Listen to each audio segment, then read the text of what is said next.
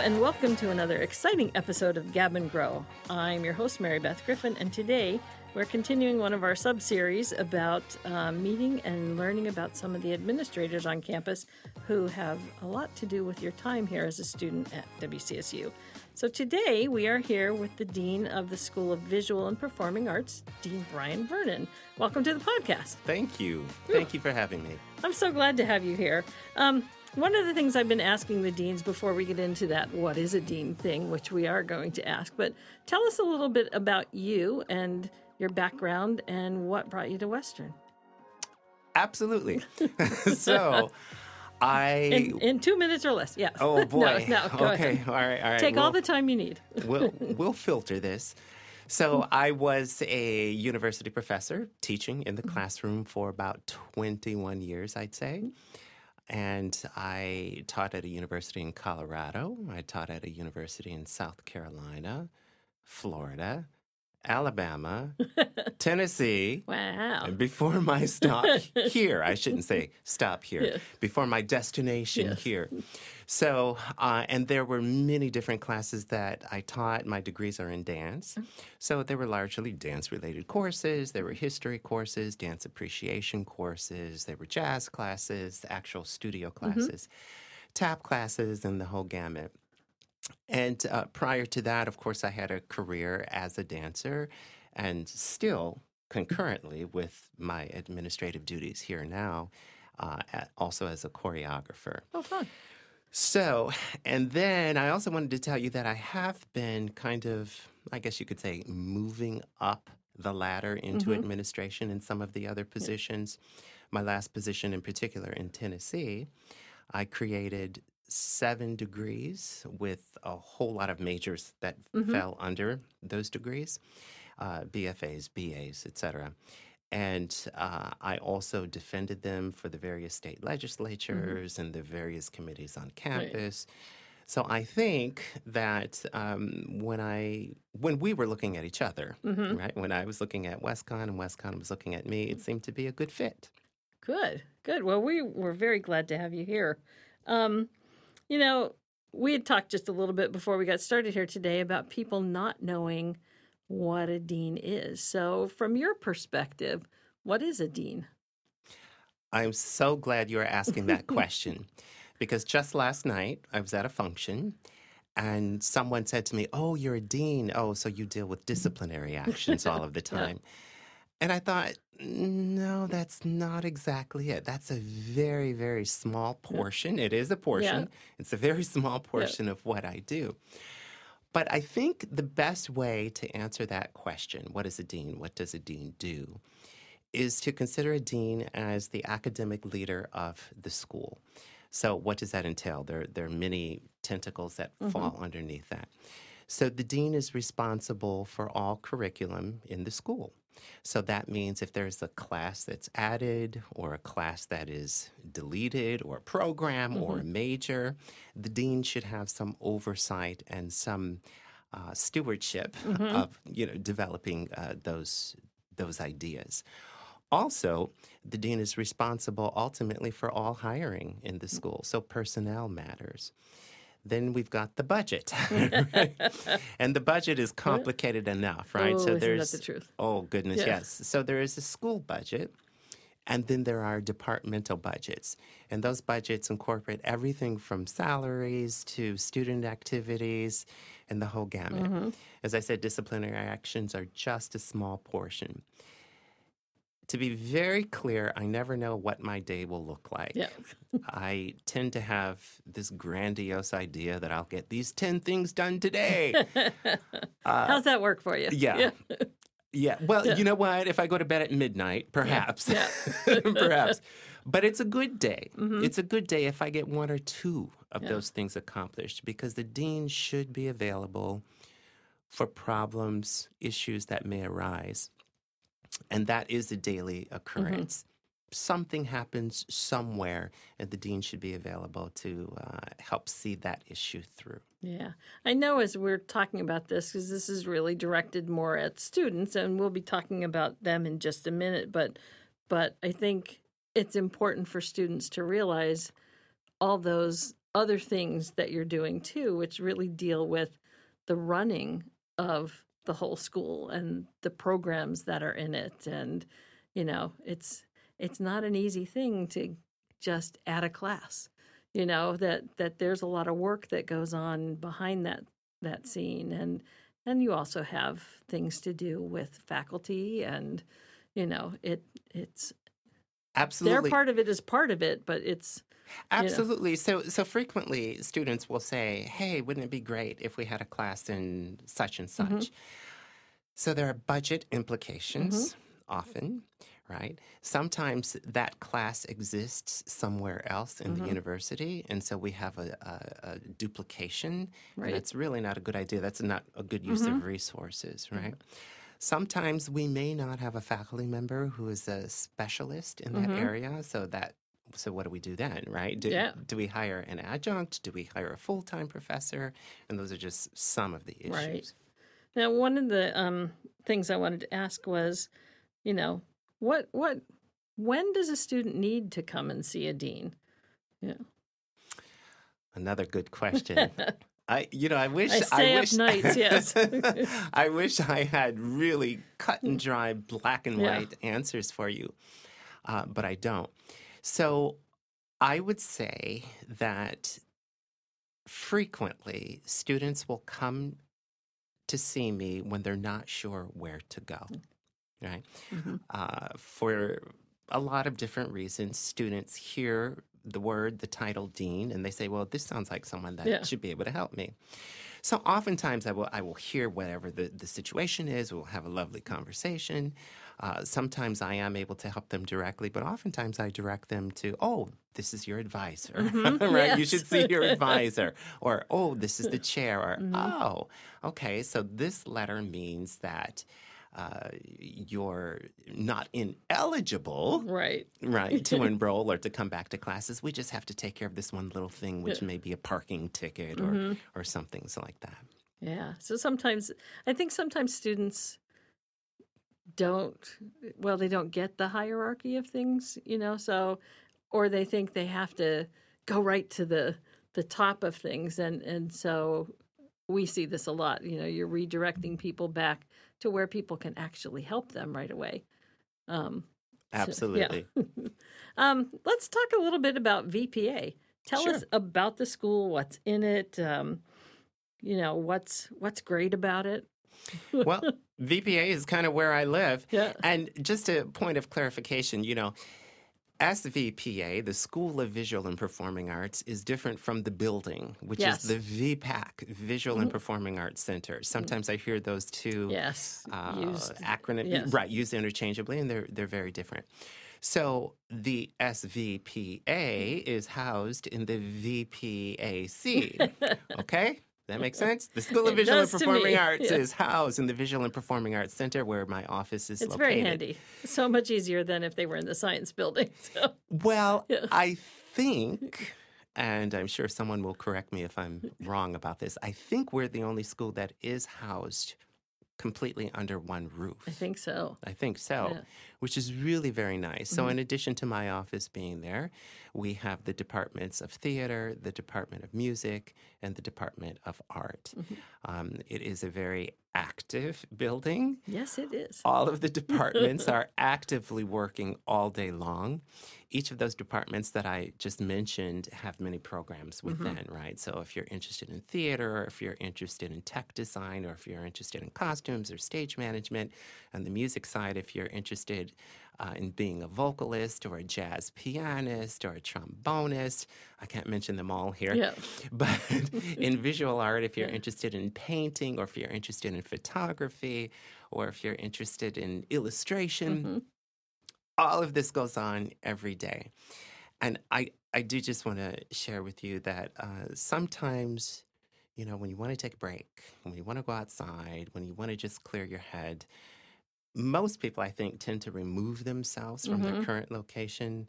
And it's so nice that I don't have to do that. Yeah. I can just walk down the hall Mhm. and listen to a scene or Yeah. see a sketch or listen to music, which is really very nice. Yeah, it's one of the things I enjoy when I go in the building because you're always hearing or seeing something that's going on there. So, And you didn't ask this, but I do just want to tell you this Sure. one story.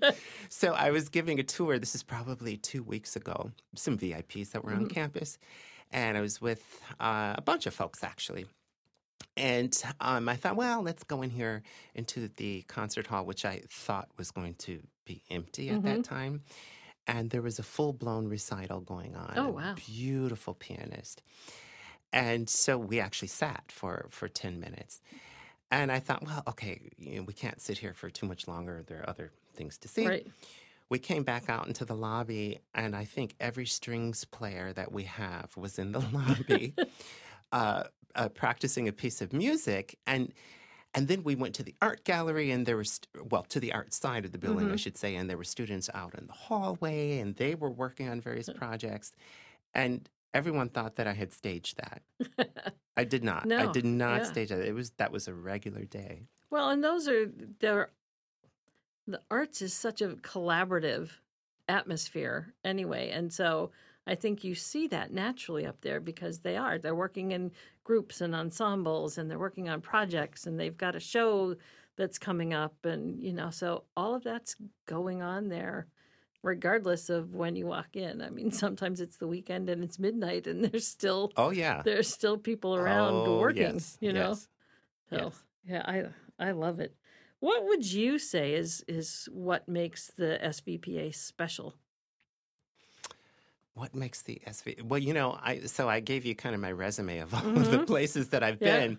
So I don't really have to reach for this answer because I have some comparisons that I can make rather easily. The caliber of what is done in SVPA is quite high. There are many working artists as professionals and many working artists as students too, right? So the caliber really, you don't always have to go somewhere else to see a great show, a great performance, right? And in a nutshell, that is what makes us special. The level of expertise, the level of accomplishment, the caliber of VPA. Yeah, what we were talking earlier, I've been around here for a long time and we've always had incredible talent out of those areas. I think there was something that happened that was like magical when the building opened up that really just kind of released things out to the wider world. Oh, very cool. That more people know about it now. There are so many And there's interesting and this- exciting things happening there. There's a sense of home. Yes. Yeah. Yeah, but with incredible talent that's there to, help our students get through it. It's amazing to me. Thank you. I agree. Yeah. Are there, fun things going on this semester that are happening in VPA that people might want to look into or, different opportunities for students to get involved too? Yes. I forgot to bring the calendar of events with me. Well, I know, for example, Crazy for You is coming up in theater. Crazy for You is coming up in, yes, absolutely in theater. We have, oh my goodness, we have probably over 100 music events every year. So, of course, that spills over into the spring. And then the art gallery show as well. I just feel a little embarrassed because I haven't committed them all to memory. Yes, like you're going to remember everything that's going on there. I think the fun thing for students is that a lot of their colleagues, their peers are in the performances. They're in the recitals. You talked about the recital. Those are student recitals. Absolutely. So you can stop in on any given day and pretty much be assured that you're going to see or hear something fabulous. Yes, yes. And I just wanted to also share that those are really, really wonderful moments for me when I see a performance by a student that is largely controlled by the student.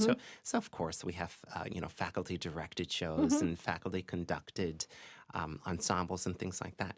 But when it is a recital, right, it's driven by the student, or if it's an art gallery show, driven by the student, or the one acts driven by students. Those are some of my, I'm going to say, proudest moments because I usually see the students on a day-to-day basis in a much different capacity, Right. right? They're sitting, they're lounging, Yeah. right? Yeah. They're working in the box office. And all of a sudden, right? I mean, quite literally, at the flick of a switch, right? Then they're on. Mm-hmm. They're on Yeah. and they're doing their thing, they're doing their art. And I always have this very, very remarkable reaction to, oh my goodness, this is Yeah. the same person that I Mm-hmm. saw very quietly with headsets Yeah. on, sitting in the Yeah. lobby, you know, for weeks on Yeah. end. Yeah. And here they are in their glory, which is always, always a very proud moment. Yeah, it's wonderful. Now I know that there's a campaign going on right now to name the school for Marian Anderson. So for those who might not know Marian Anderson, could you explain a little bit about her and how it came to be that that's the choice, we're looking to name the school after? And I think there's an event coming up for that too soon, right? Okay, I don't know how much time I have here, but there's a lot to talk about. Yeah. So, one thing that I wanted to make sure that I was very clear about is that this is a university campaign. This is not a campaign that is run by the School of Visual and Performing Arts, a university campaign. Marian Anderson was a world-class singer. She was an African-American world-class singer. She was the first African-American to sing at the Metropolitan Opera. Not first African-American woman, but the first African-American. She lived in Danbury for 52 years. She has, oh boy, countless honorary doctorates. She was, just before her death, awarded a Lifetime Grammy Award for all of her achievements. She was internationally renowned. Mm-hmm. Her credits could rival anyone. She was a singer and a class act through and through. However, because of the color of her skin, she was not given the recognition that she perhaps should have received as this remarkable singer. She also, perhaps unwittingly, has served as a civil rights icon.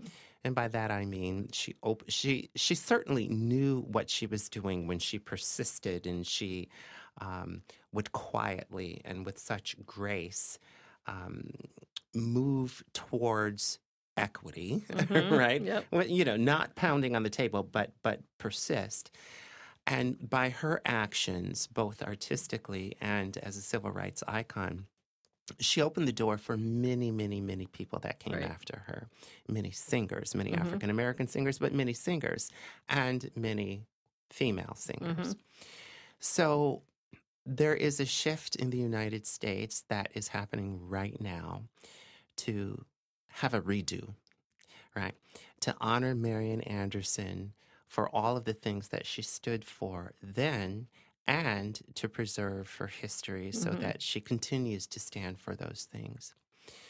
So the United States Treasury is next year, in the year 2020, unveiling Marian Anderson on the back of the $5 bill. Nice. Your $5 bill will look different next year, and you will see this lady, Marian Anderson. They actually have a few others that they will be unveiling, but Marian Anderson is one of them, on the back of the $5 bill. Now, we did not start this campaign even knowing that. I believe I was the one who started doing research into Marian Anderson and discovered this, and it makes perfect sense, right? Because it's in the air. Right. So we want to preserve history by naming both the building and the school. We also want to send a very clear signal that this is what we stand for. Right. We stand for opportunity. We stand for inclusion. We stand for hope, right? We stand for openness. And we also don't think it's a bad idea, if you take it at face value, to name this very, very successful school in honor of an African-American woman. There aren't too many schools that you could name that are named for an African-American woman. I think it's wonderful. And, I'm so excited about it. And I think it's, I think if you've been in Danbury for a while, you know that association. But I think a lot of people who maybe weren't from around here don't understand her history here and it's a in the town. generational thing. Yes. Yeah, it's a Yeah. generational thing. So it's an opportunity to educate as well. Mm-hmm. Absolutely. I want to shift gears just a little bit now. What kinds of things do you think people don't understand about artists in general? So I think sometimes people, they ascribe things to business majors. They ascribe different characteristics and things. And I think there are probably some out there about art majors too. So how do you combat that too, I guess, is the So follow-up. I want to personalize this a little bit. So when I did start to finally move into administration, people used to say to me, Dean Vernon, you are by nature an entrepreneur. Now, I know what an entrepreneur is, but I wasn't really clear about how they were applying that to me, because I always thought that I was an artist who was smart, who would problem solve, who would make things happen. And, that would kind of be my response. And they would say, yes, that's what we're saying. You're an entrepreneur. Yeah. And I had to take a pause and really think about what was really happening here. Yeah. So we normally think of entrepreneurs as somehow being involved, I think, usually with money. Yeah, right? Yeah. They're usually involved with money and making things grow and looking at the big picture.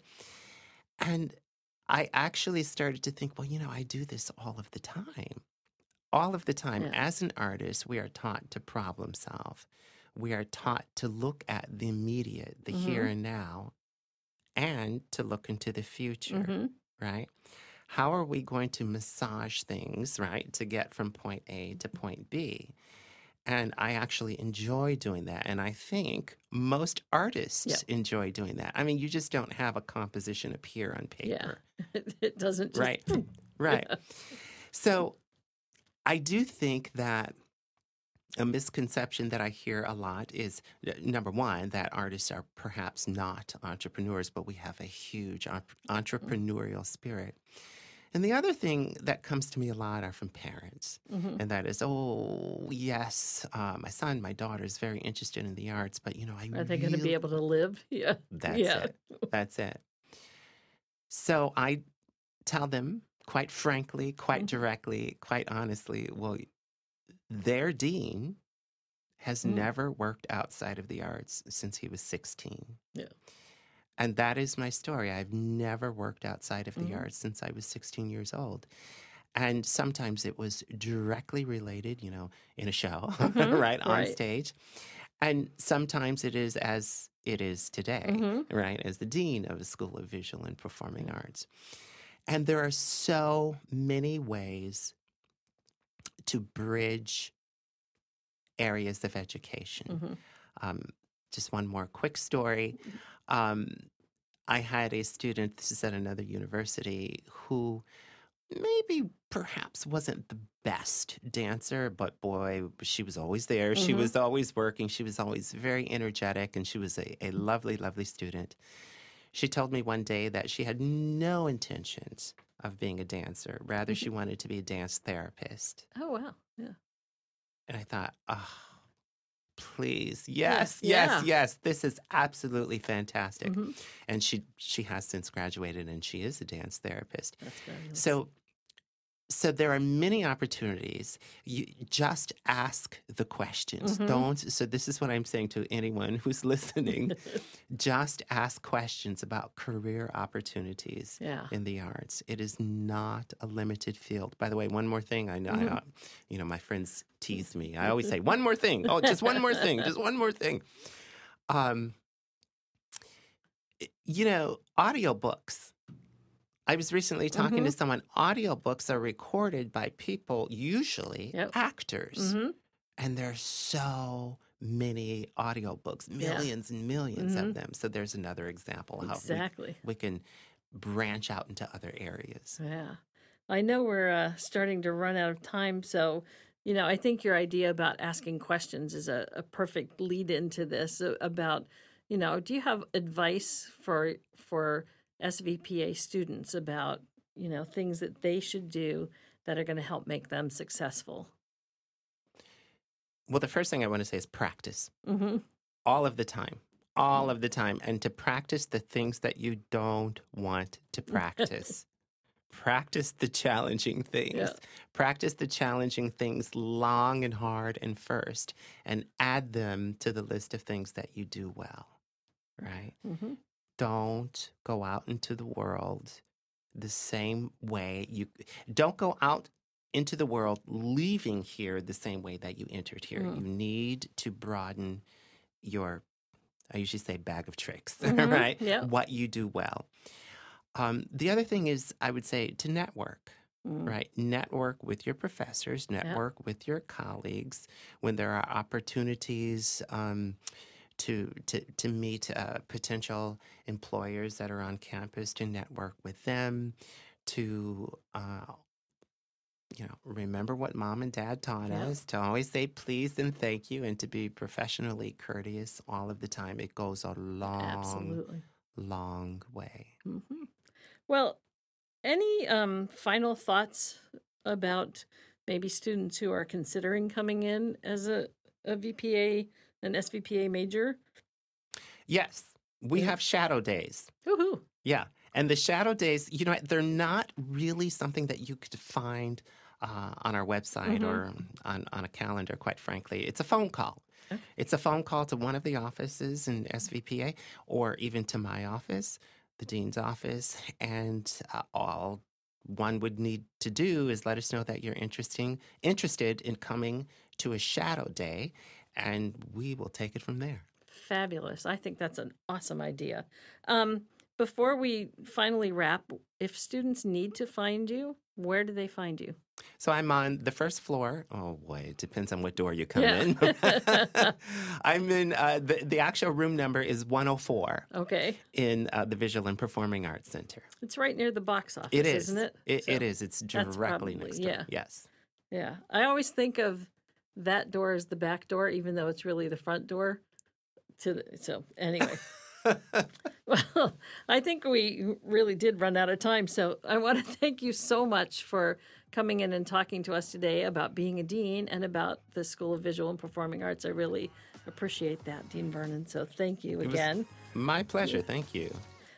If you have been listening in and you have questions that we didn't answer, you know the drill. It's to email me at griffinm@wcsu.edu, and I will work hard to get the answer for you. In the meantime, you can take a listen to this or any of the Gavin Grows at your favorite podcast place. We're on iTunes and Stitcher and SoundCloud and just about anywhere you can get podcasts. So listen to some of the others too. And until the next time, see you. Bye-bye.